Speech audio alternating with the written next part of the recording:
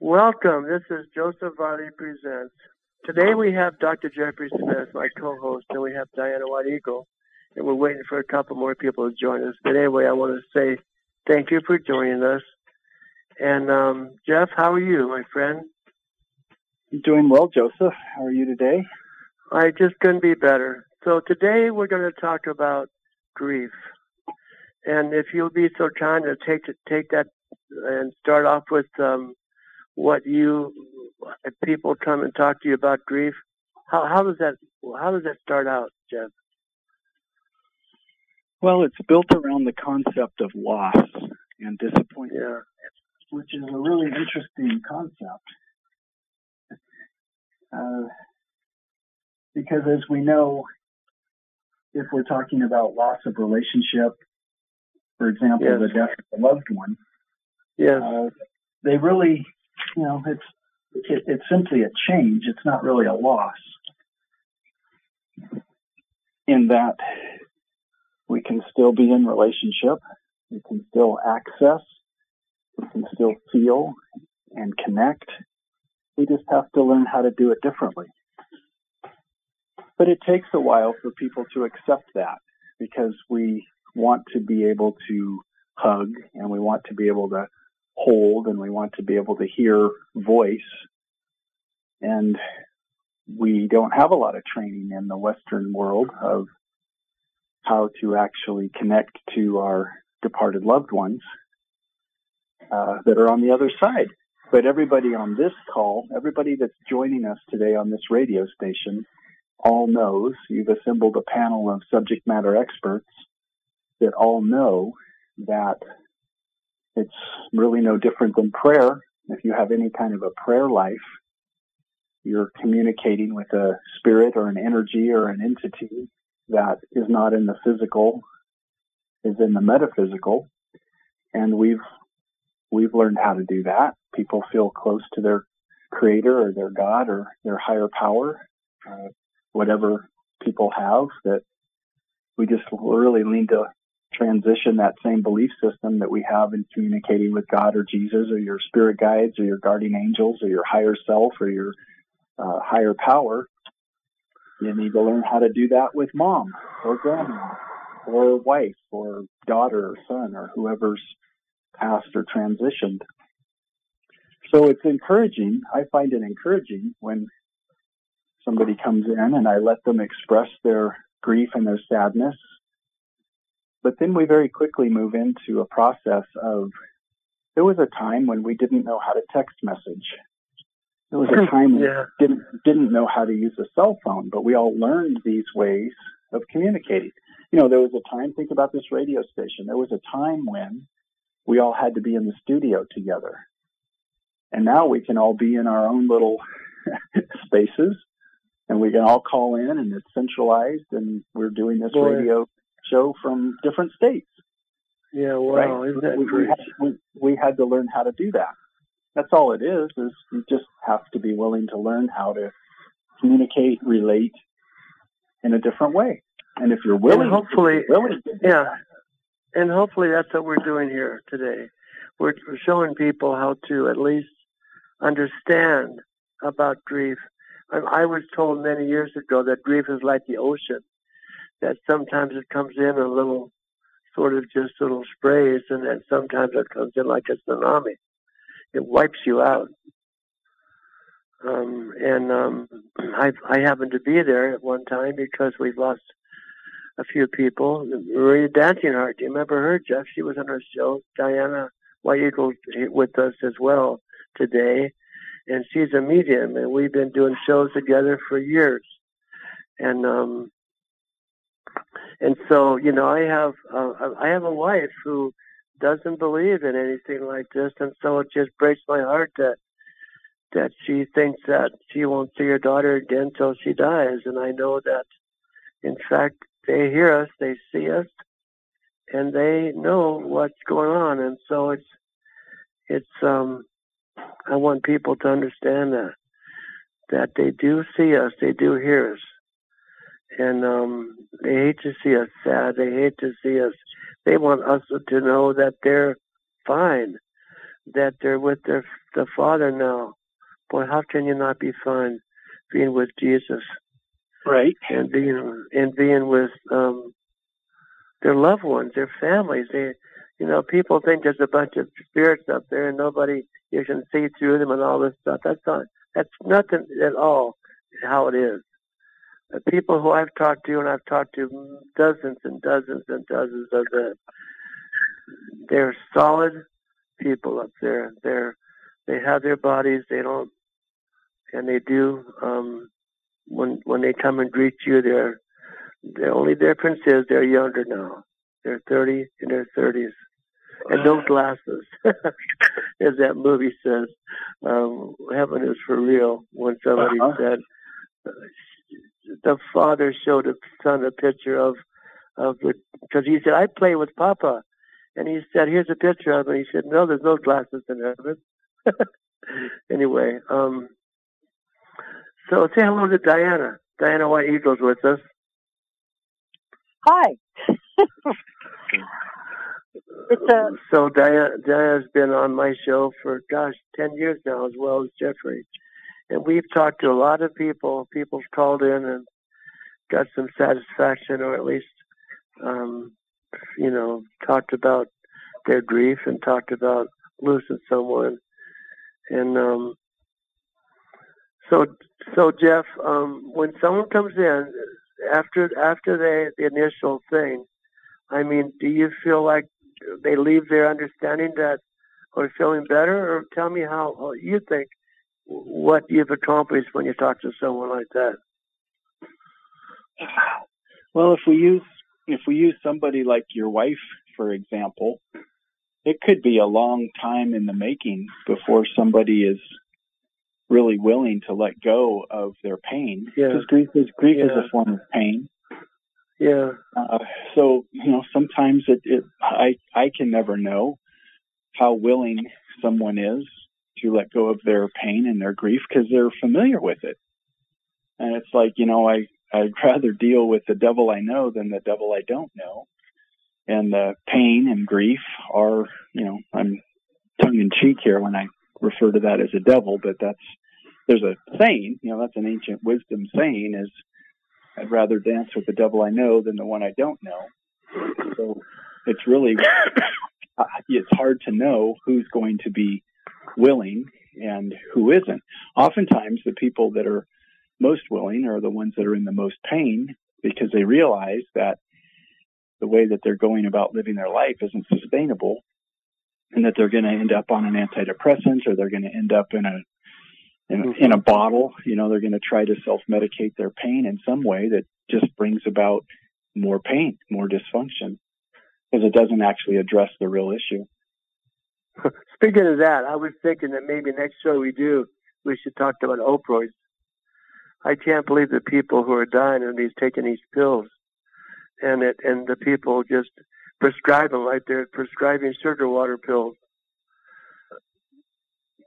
And I thought we'd have a great show about talking about them, Jeff. Yeah. Anyway, so when I come into your office and I tell you that I have a wife who doesn't believe in this, and you tell me that it's going to take time, and every day she relives this death, just breaks my heart. Part of the problem is that she'll be 90 years old, and Wednesday she'll be 90 years old, and her memory's not as wonderful as it used to be.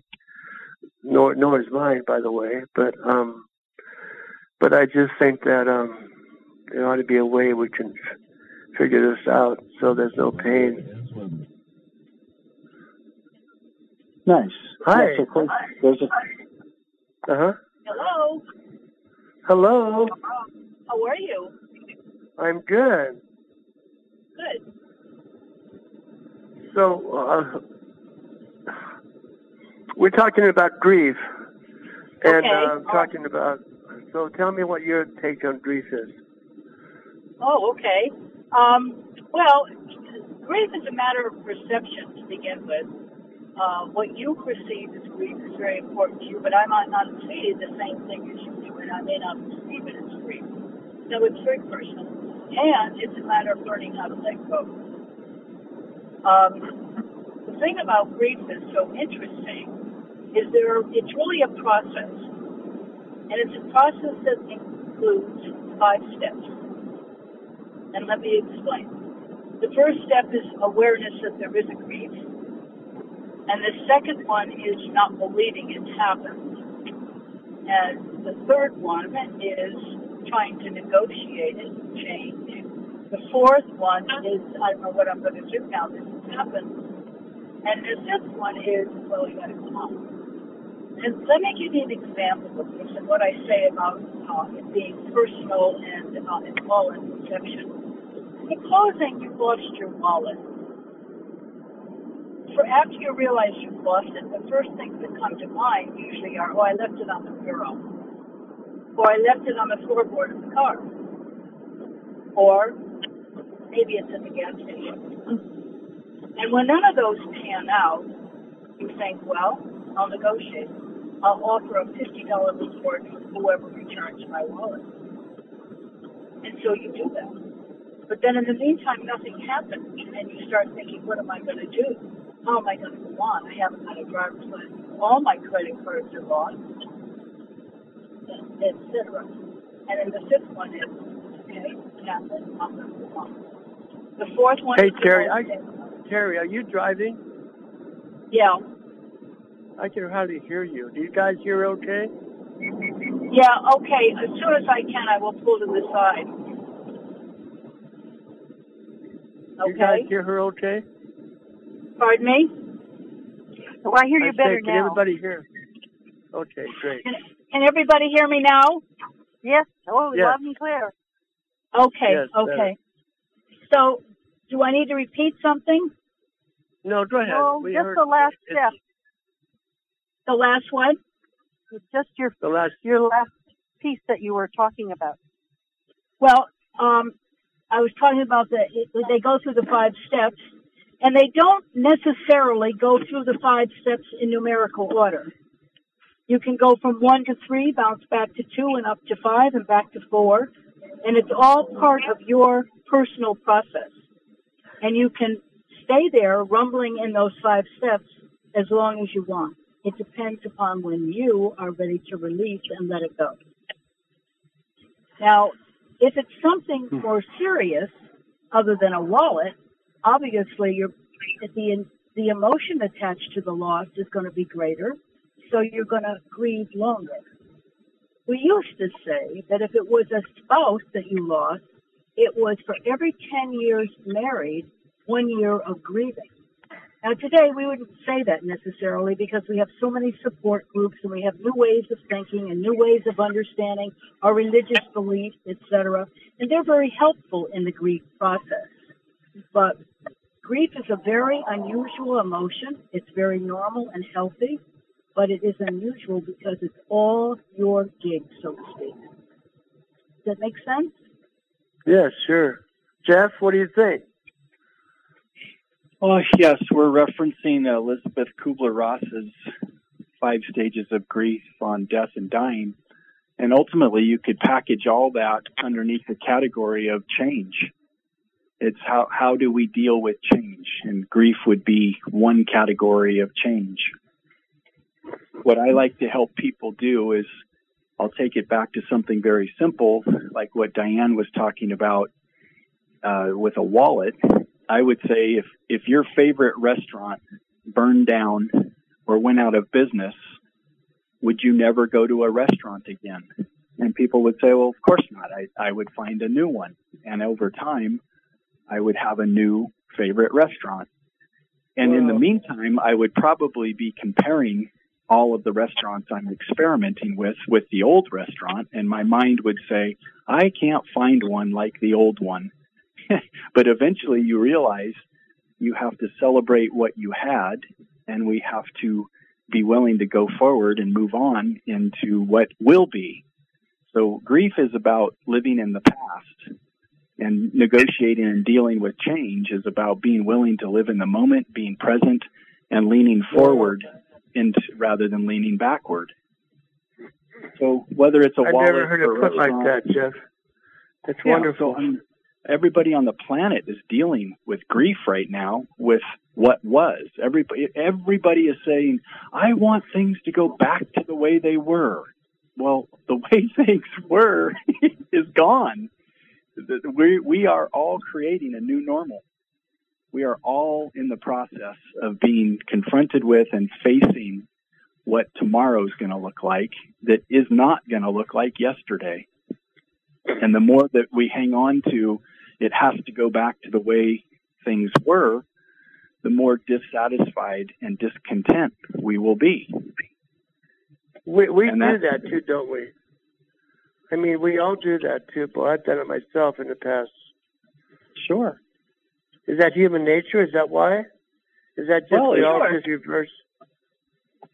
Of course it's natural. I mean, change doesn't come easy. It comes easier to some than others, but all of it is uncomfortable. And so we always go for the pleasure principle. We want comfort.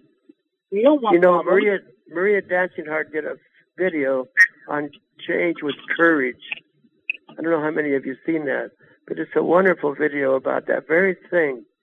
And of course, she's in heaven now, but she wrote that book, The Last Adventure of Life, and she's been on my show many times. And Change with Courage is a wonderful. If you have a chance, you should look into that. It's a wonderful video. She talks about that very thing. Jeff, I never heard it put like that, but I really like that metaphor.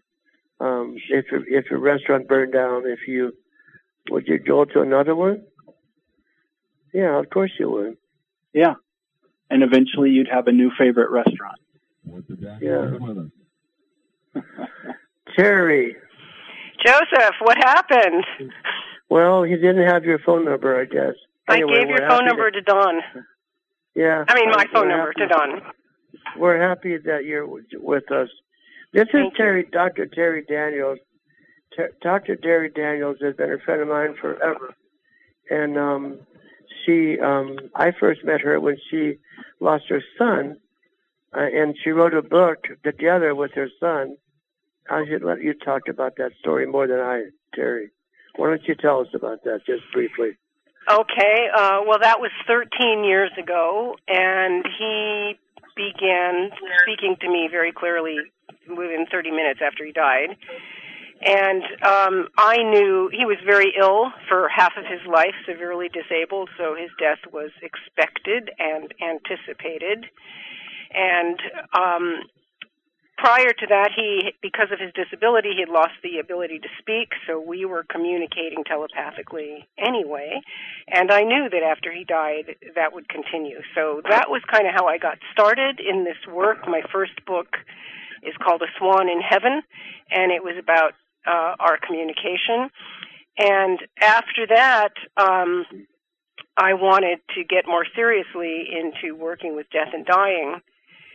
And so I became a hospice volunteer, then I went back to school and trained to be a chaplain, and then got a master's degree and a doctorate in pastoral counseling. So the whole thing has changed quite a bit from what it was when I started out.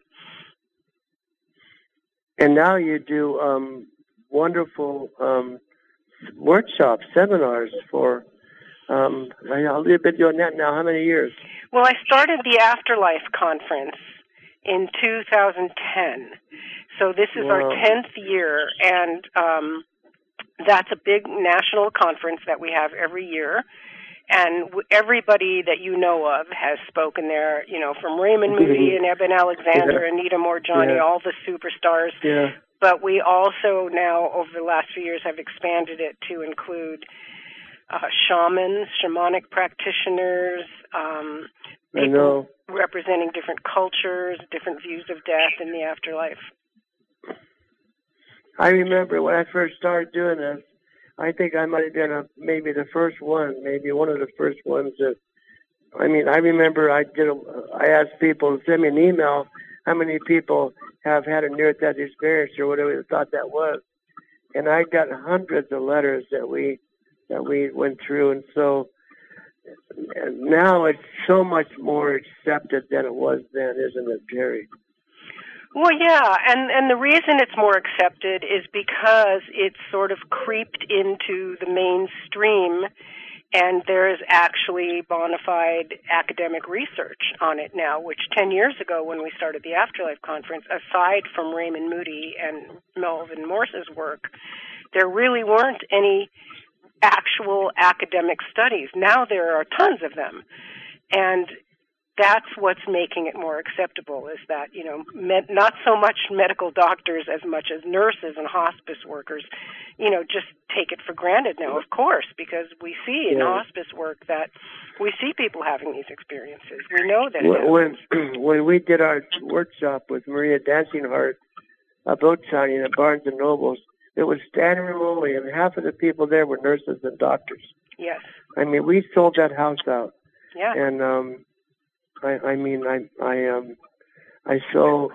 her book that she wrote, The Last Adventure of Life. Have you had Dr. Jody's husband? I can't think of his last name. Dr. Long. Yes, Dr. Long. Have you had him on? I have not had them on, and I approached them 10 years ago when we started the conference to work with us, and they weren't really that interested, so I never really pursued it, which is, who I've got this year is Christopher Kerr from Hospice Buffalo. This is his third year with us, and he just did a huge research project on the dreams and deathbed visions of the dying.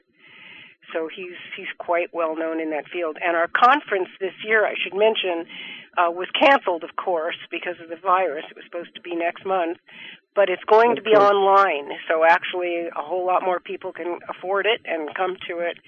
And it's great! Yeah, we're going to have a live stream, so people can go to afterlifeconference.com and find out how to watch it online or watch the recording after the fact.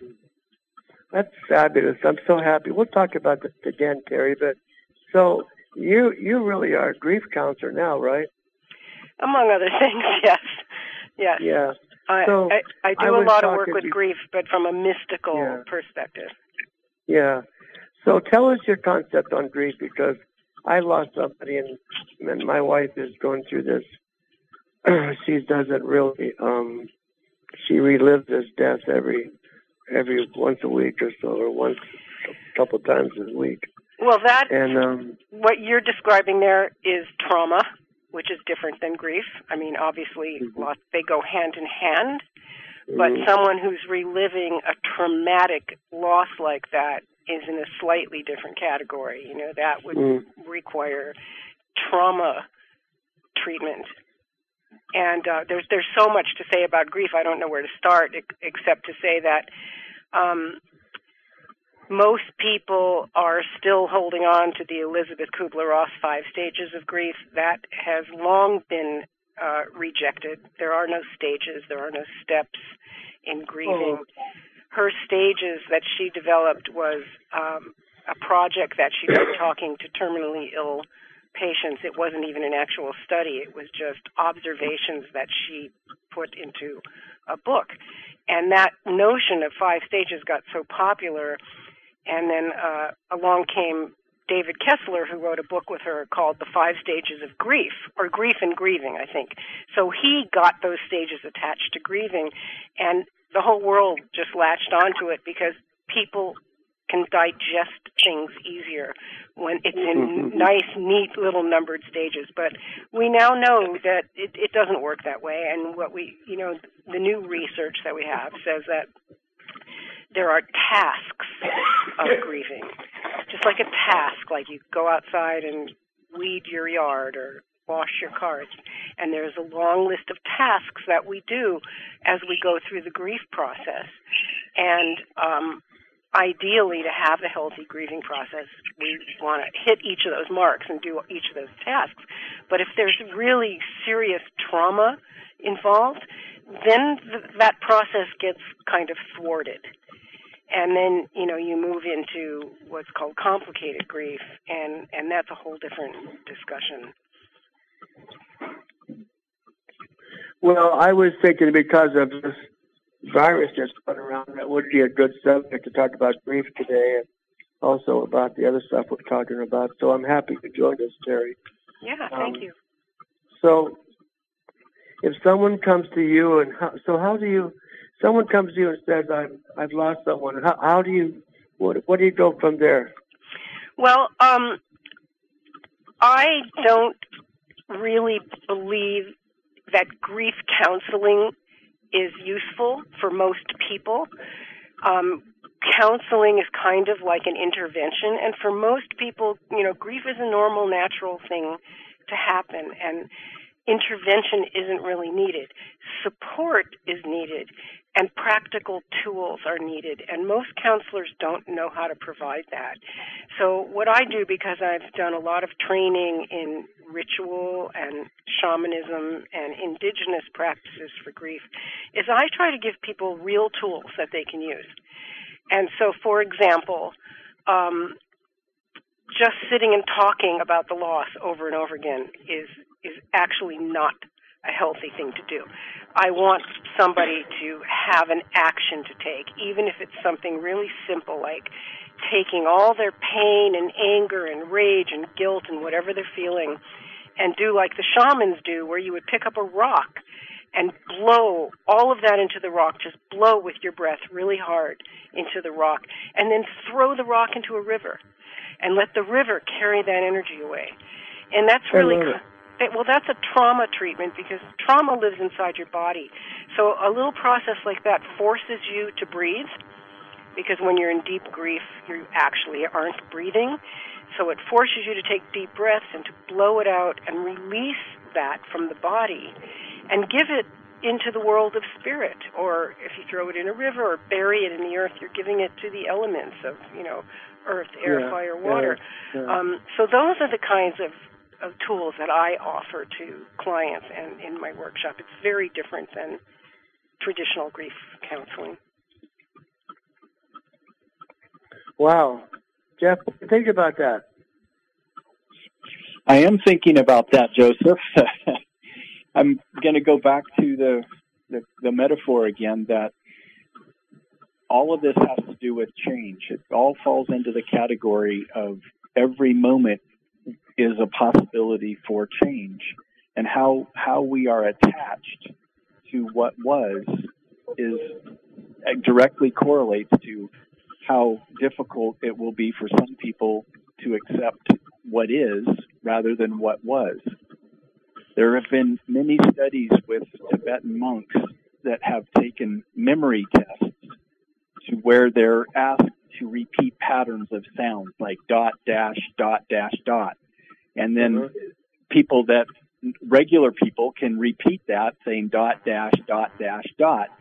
And when monks hear it play through a second time, they're experiencing it as if it is happening for the first time again, because they've trained their minds to just live in the present and to accept everything that shows up as part of what is supposed to happen.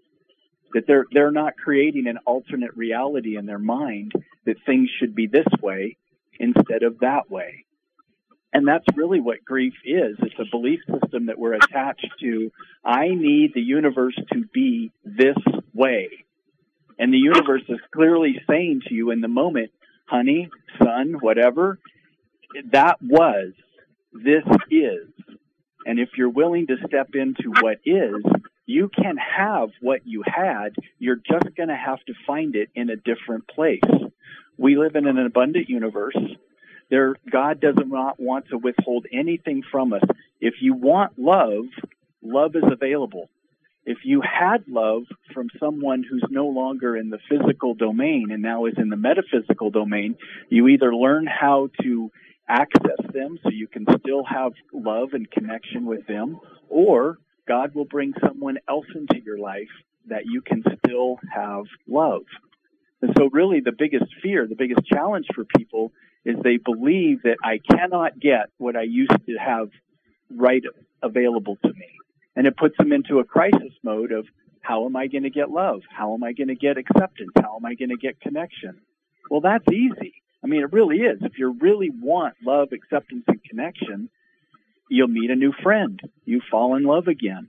And yes, it can take a little time, But the Tibetan monks have shown us that if you're really willing to live in the present moment, and moment by moment and by moment as things show up, you realize we live in a perfect universe. We live in a perfect world, and everything is happening for a reason. It's all part of God's creation, and God didn't make any mistakes about anything.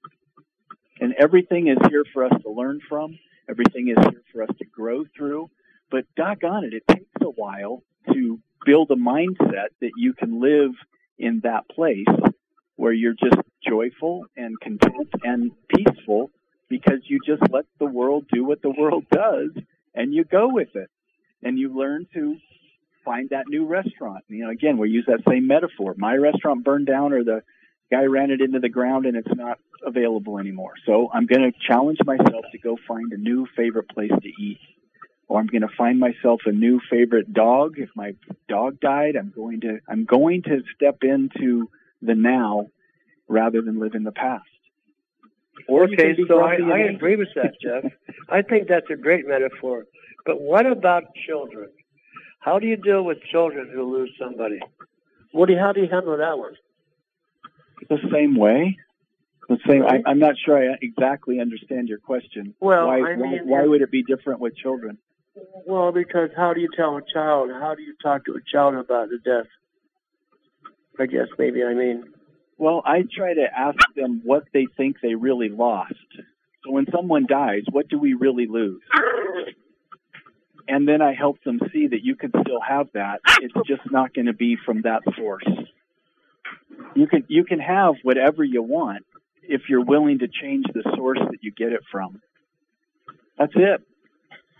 It's really a lot less complicated than we try to make it. Wow. We can have whatever we want as long as we're open to the way the universe will provide that and show up that way. Well, I think that's all very lovely, but most people are not Tibetan monks. And when a person is in acute grief, and this is what we learn when we train as clinical chaplains, is the one thing that you don't want to do is try to change the way they think. They're not ready to do that yet. They may never be ready to do that. And grief is not a response to losing what you once had. It's a response to losing your assumption about how the world works. So it's not just what you once had, but it's what you expected to have in the future. Everything about grief is not in present time. You're right about that. You're either in the past or the future in grief. But the reason grief is so painful for people is because it breaks down our assumptions that we believe about life. For example, children should not die before their parents. Everybody says that. It's an assumption. It isn't true. We have assumptions like, marriage should last forever. If someone's religious, they believe that God is going to protect them or look after them. All of those assumptions break apart with a tragic or traumatic loss. And you can't change the person's assumptions or the way that they understand the universe to work. Hopefully that will happen as part of their mourning process. But at least in terms of, counseling and grief support, you have to meet them exactly where they are rather than where you think they should be.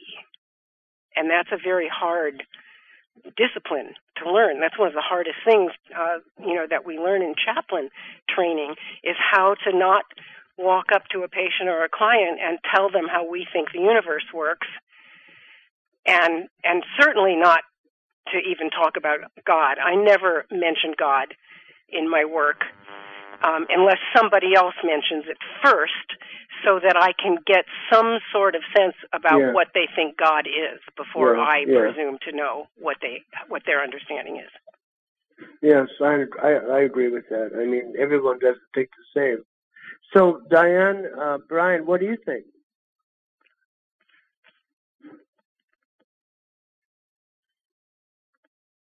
Are you there?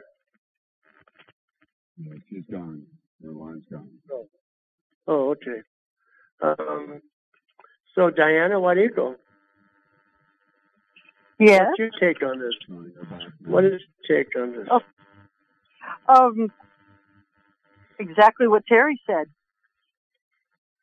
Because when Terry, you probably don't know because you weren't in the beginning, but I am a medium, and people generally come to me right before they've given up everything. They haven't gone to the proper or the available help. And when I had an office in Tahoe, they would walk in.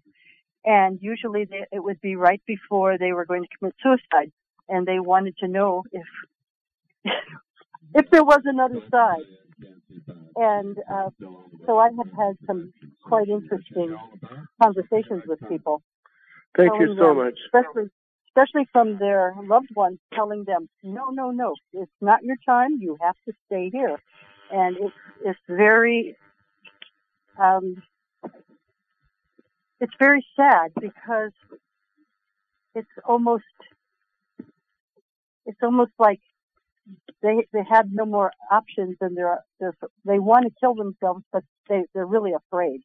And I've talked several out of doing that and getting help. But go ahead, you guys. She's back on. Diane? Jeff? Oh? Yes. Yep. I'm here. Diane, I'm here. Okay, good. They asked you a question, but maybe you'd like to ask that question over again so she can get it. Go ahead. Oh, maybe she didn't get to hear Terry, so she wouldn't be able to answer.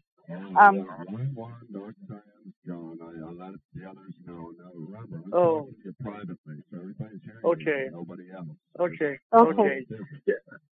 Diane was driving, and so we don't have a good connection. So unfortunately, she had to go. Guys, so she was not with us right now. So it's just Terry and Diane and Jeffrey. But if you'd like me to say a couple more things, I wondered about the metaphysical part of this.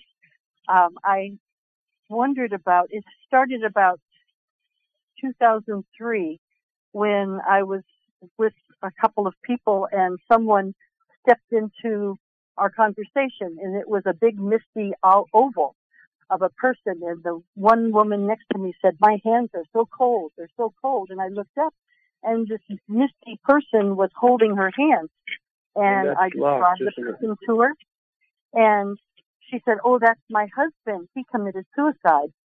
And he was standing there, and he was crying, and he was telling her he was so sorry.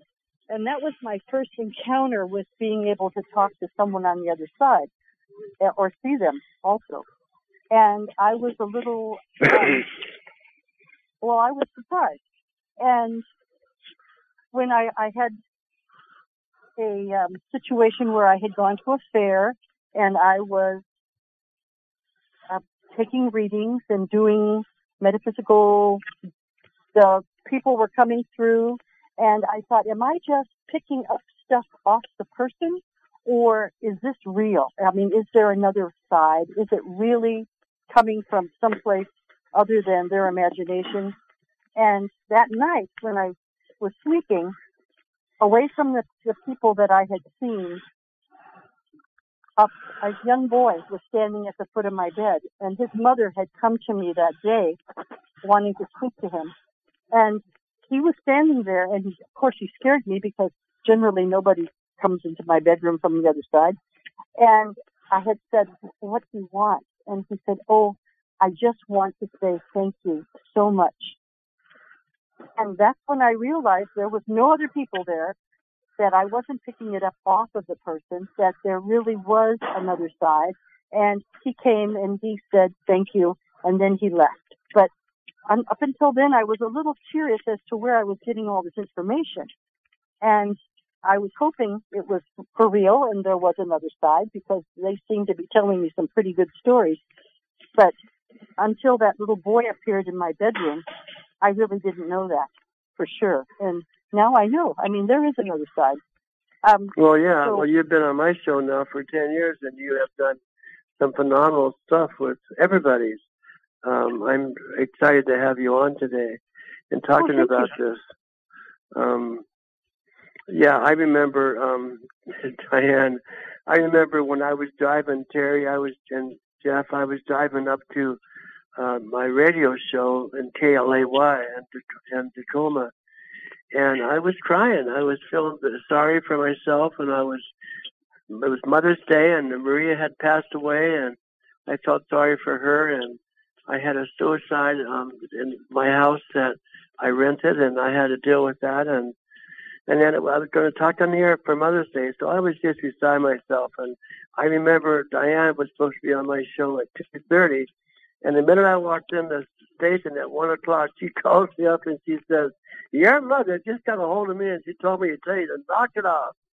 And she went up in her car with you, and she could hardly see you drive. You remember that, Diane? Oh, yes, I remember.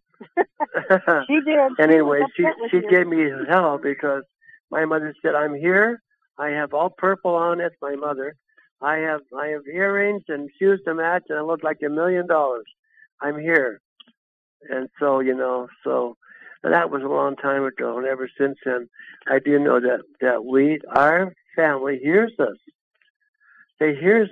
They hear what they are sorry that we're going through trauma. They're sorry that we don't understand that they're not really gone. They're not gone from, they're certainly not here, but they're not really dead. There's no death. Mm-hmm. There's a transition. Mm-hmm. So, boy, it's 12:48, and we only have a few more minutes. So, Terry, I'm so happy you joined us, and I'm sorry that you weren't called. I'm sorry that we misplaced your phone number. But anyway, we're going to do this again because I think this is not a one-time deal talking about grief. You guys agree? I think that this is something we have to talk more about, especially with the trauma that's going on now with people losing people. And I would say something about the pandemic that's really important for people to remember about grief. Okay. And is that it's not just that we're losing people. There are many, many types of losses that we experience that most people don't think about. Most people, when they think about grief, just go straight to death. But it's helpful to really sit down and assess all the other things that you're grieving. So we're all sad, we're angry, we're depressed, we're, all these feelings. A lot of it is grief because we've lost, back to what I was saying before, our assumptions of security and our assumptions of safety. So, we've lost our jobs and our cash flow. We're grieving that. We've lost our normal routine, our habits, and our habitat. So if you normally get up in the morning and go to Starbucks, and then you go to your office, and you go out to lunch, and then you go to the bank and the dry cleaners, all of that is lost. That's changed. It sure has. So we have that loss. We also have the loss of our sense of imperviousness, because all of a sudden we're realizing how vulnerable we are to illness and death, and we don't usually have that awareness on a day-to-day basis. We've lost social relationships. If you really go down a list, if you go to my website, spiritualityandgrief.com, you'll see a link there about these different types of losses that we all have to be aware of. And what I ask people to do is, back to ceremony and ritual, is to create some sort of representative symbolic object that represents this loss. Like, let's say you're really freaking out because you lost your job. Take a dollar bill and infuse it, with prayers. Put all, whatever you want to say into that dollar bill about how angry you are, how broke you are, or your prayers for recovery, and take that little dollar bill and roll it up and tie a string around it and go outside and tie it up into a tree. And let the wind and rain and sun carry those prayers and those feelings about your loss of money out into spirit. So as I was saying before, I always want to give somebody an action that they can take. It's almost like occupational therapy. So do a little process like that with every kind of loss that you're experiencing, and that helps move it through your body and release it from the places where it sticks inside of you and can ultimately actually make you sick. Well, Jeff, what do you think about that? Well, that sounds interesting. If it helps, then I would say keep doing it. It definitely helps. I mean, these are ancient practices that people have been doing since the beginning of human thought, is ritualizing things. I mean, that's why we created religion, is, so that we can create symbolic representations of things we cannot put words to and interact with those symbols. And it's based on the same idea of creating some representation of the divine or of spirit or of the soul so that we can see it and touch it and work with it. Wow. I'd like to wrap it up by just reminding people that what we call loss is simply a change that is ending the way something was so that something new can begin. That's really it. And if you are willing to step into the new beginning, we're going to find that the way we were living didn't work very well, and that's what brought the virus forth. We were not living in a sustainable, healthy, well way on this planet, and we are now going to be forced to address every system, every way that we're living, and it's going to be different, and it's going to take some adjustment for people to step into that. Or you can hang on to your loss and grief and your sadness. It's up to you.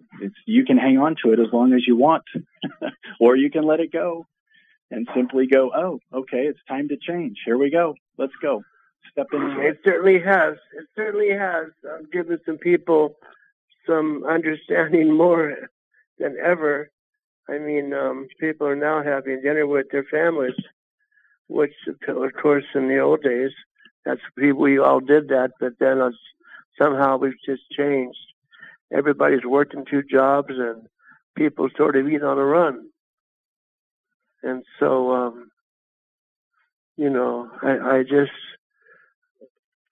I just wish that everybody well, and this is a situation where people have to just learn, I guess, the hard way, or learn as they go. Well, learning takes place best when we're actually not comfortable. So if everybody wants to be comfortable again, the learning stops, or it certainly slows down quite a bit. Right. So this is a really exciting time that change is bringing forth a lot of new learning. And we're either going to go with it or be upset and angry and resentful and live in fear and want what was. So it's like arguing with reality. You can argue with reality all you want, and you won't change it. So, Diana, Wadigo, tell me how people can get a hold of you if they want to call you. Oh, telephone number would be 305-304-2467. And that's actually 305-304-2467. Or DianaWhiteEagle.com. They just have to put all the E's in. And Terry, how do people get a hold of you if they want to? Well, afterlifeconference.com is the best way to find me, or spiritualityandgrief.com. And when do those? Or an ampersand? It's A-N-D. Okay, thank you. And when do you start doing those conferences online? The online conference starts June 5th, which was actually the day of the actual physical live conference. Okay. So it's live online June 5th, 6th, and 7th.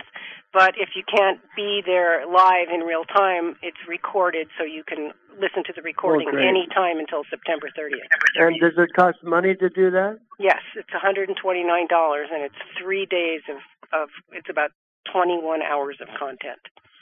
Wow. Well, okay. Well, anyway, guys, we have just about 2 minutes. I just want to thank everyone, as usual, for being a part of this. And I can't believe how fast the hour goes. I just think that this is something we need to talk about more. If you guys are willing, let's talk about this again.